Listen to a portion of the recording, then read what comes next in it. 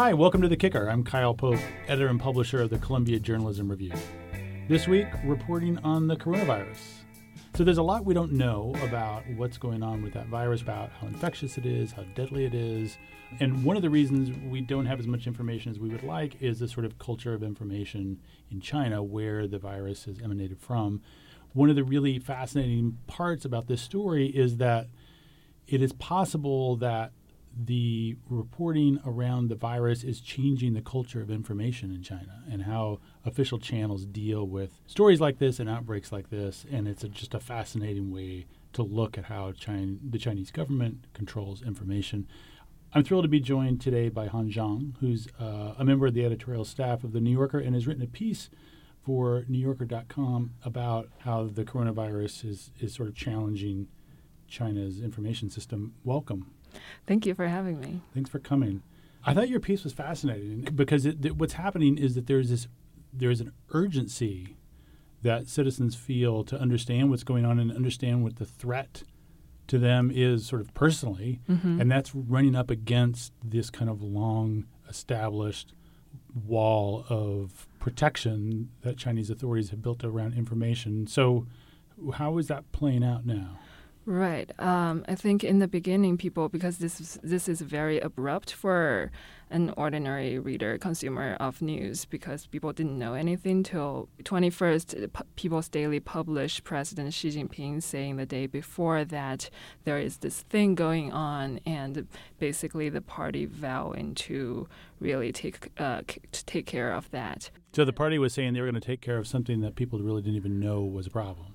Right. That's how the message comes out. It's always the thing happening is not the message, but we are taking care of it. Oh, by the way, there's a thing. That's normally how it comes out. But you don't need to worry about it. Right. Nothing to worry about. Right. We will tackle this.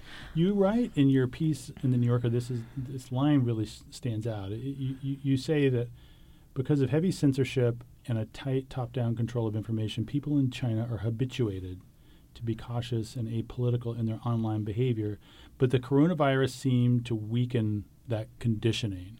So it's changing what people are willing to say online? Yeah, that's changing. The urgency of the virus didn't decide that people really need to know what's going on, how bad it is, whether they need to wear face masks, how do they wear face masks, what kind of face masks are effective for the kind of daily routine they have now.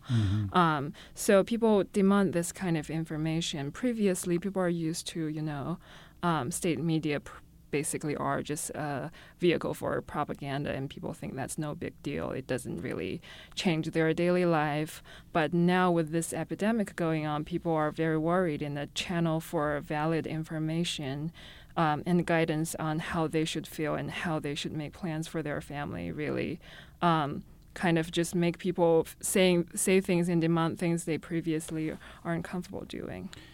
Does the fact that this is coming so soon after the Hong Kong protest is that also affecting how people view official channels of information on this? I've seen very interesting comments on social media. So freedom of speech, freedom of press is not something all Chinese people are thinking about or even feel they personally are this kind of Western ideas. And many people who criticized Hong Kong and the protesters for going so all out and making troubles for this kind of ideals, I've seen Chinese commentators on the internet saying, now I kind of understand what they're going for, because we kind of do need that.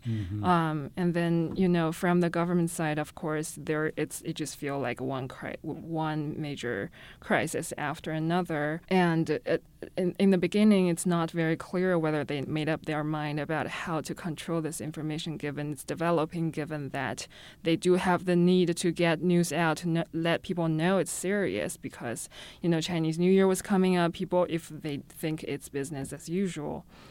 tens or hundreds of millions of people will be traveling all over the country, which would be a disaster, adding to the epidemic. So they had the government had the need to get this news out, but how much of this news is allowed to get out? What kind of details are allowed? So you see this gap of the censors don't necessarily know where their guideline is anymore. How did you report this story? How did you do this? Because you reported it from New York, right? Right. How did you add up the abundance and reliability of information coming from Western news agencies that have correspondents there or people there and Chinese news agencies? I mean, the angle of my story is mainly the information distribution, and it's all consuming for me because I care about what's happening, and just seeing, I read, Western media, English media, and there is also a lot of Chinese media who actually send people to Wuhan. And then there's the social media or like the more independent outlets people really see this as highly relevant thing that's unfolding and they want to add to it. So I was getting information from all those different outlets and sort of just composting everything together. And of course, you need this kind of skepticism because everybody have limited access given to the nature of the crisis, but also the nature of what is allowed by the state, what kind of reporting, what kind of access journalists can get. So kind of just reading from all different sides and talking to experts who are watching Chinese media and censorship for a long time, running my theories and observations by them and see what they have come up with.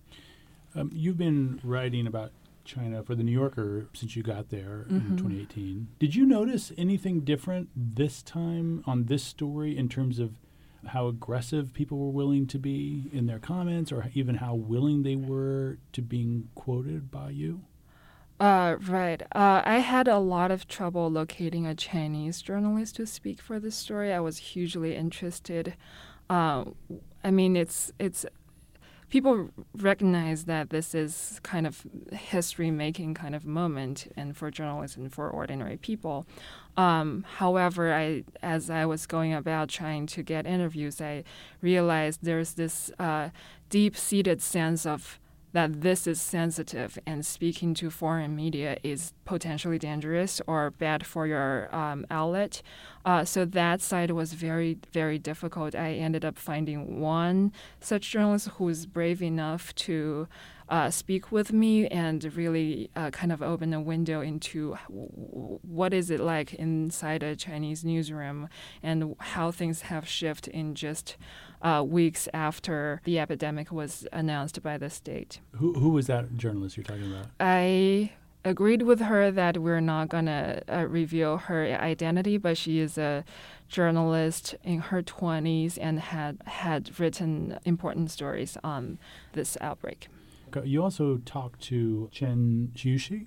Chen Quishi, yes. Yeah, who to me was fascinating because this is a person who wasn't somebody we would consider traditionally a journalist, as a lawyer, right? Right. Many people, I guess media experts or some journalists probably don't consider him a journalist, but he's definitely unconventional. But he started doing videos trying to explain what was going on here. Right. What was his, and he sort of strikes me as somebody who's quite sort of brave and not unconcerned, but willing to take whatever fallout resulted. We'll talk about what happened to him, but just tell me about your conversations with him. Right. So I knew of him before this, and I always thought he was kind of an interesting, outspoken person, and you don't see a lot of people like him living and working in China and speaking as if there is no censorship, there is no consequence to whatever kind of criticism he decided is true to speak to. So, and then I noticed that he had traveled to Wuhan the day after the lockdown and started to post videos that he took from hospitals, from cremation home, from a hospital that was under construction, and then the quarantine centers that was being set up. and speaking to locals, speaking to people in the hospital lobby, as if nobody was telling him what is off limit, and as if that he is not thinking about that. One expert kind of commented that it's hard to think for him. It's hard to think of Chen as a journalist because a journalist always consider like you would not risk to lose all access by doing things reckless. Right. One may say about like Chen Quishi does, but he was not thinking what's stopping him. He was just thinking that's where the information are. That's where I'll find out things, and I'm going there. That's how I observe he operated. And just so I'm clear on the on the effect of what he was doing, Mm-hmm. he wasn't arguing. What was the effect of his videos to show that, for instance, the government response was inadequate, or that the treatment facilities were subpar, or was there a strong editorial point, or was he just saying, look, here is what it is, here is what is available? What Chen, he told me that he came to journalism because he wanted to do social commentary. So there is that take on it, but I would think from watching his videos from Wuhan that he was there. He was, he used to ride in the beginning he used a rental bike, and then someone lent him a moped. So he started like ride around town and just talk to people. So we definitely saw a lot of things that you wouldn't see in Western or Chinese media because people would think the risk is too high together. But he gave us all those information to contextualize what's going on. He interviewed someone whose family just passed away because of the virus. So that's all information that, so to speak, real journalists or mainstream journalists have too much to lose to really do. And he spoke of frustrations of what one person like him could do in a big city like Wuhan under the circumstances. How did you find him when you talked to him? Was he completely open and free? Did he feel completely unburdened by? Yeah, he was really free to speak his mind. I think it was more than a week, was it? It was a few days or a week after he had landed in the city. And he was kind of hitting this almost like an emotional bottleneck. And I think he was pretty down around that 2-3 days because he was realizing all the information he's absorbing was getting to him, and he didn't see where there is an end to all the suffering and problems. But then he just decided to stay there and report as long as he's able to. And there is a chilling line in your story about how he left, told his mom he was going to go visit a quarantine center, which he had been doing, and no one's heard from him since. No. Still. No. Is it a situation that the other media in China is on? I mean, is there interest in finding out where he is and how he is? In China, here's the story. So Chen started doing this kind of reporting earlier, and he went to Hong Kong after in 2019 to report on the protests. And after that, all his social media accounts were taken down in China. So, and he was telling me during the interview how even if someone posts about him with his name in it or just his initials in it or his face in it, the post will be taken down very quickly. And he said discussions about him does exist inside China. It's only the negative ones, people who are criticizing him.